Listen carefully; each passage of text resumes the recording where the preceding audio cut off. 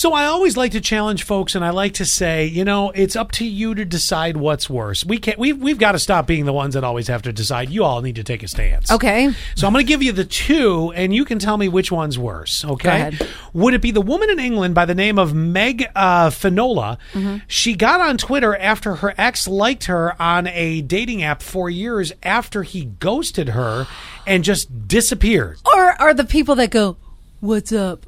Really? Yeah. I haven't talked to you in forever. Okay, next one. No. We're not done with Meg yet. Oh. So she liked him back and then sent him a message that said she has a 4-year-old kid he might want to meet. That's one.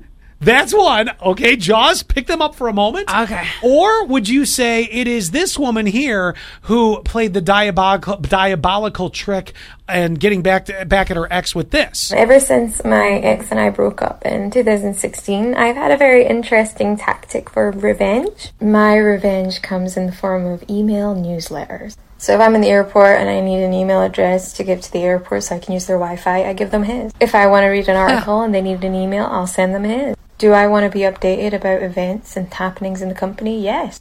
Topics of interest? All of them. And he doesn't know why.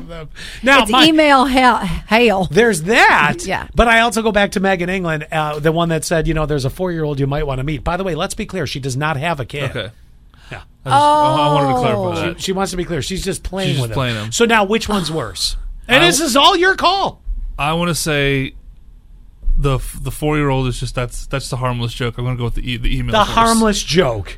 I mean, the kid doesn't exist. He's going to find out. The email's the harmless joke myself. You? I'd be pissed. I thought you were going to say the kid one. I also agree. The email's way worse. Spam, you can't get rid of it. Yeah.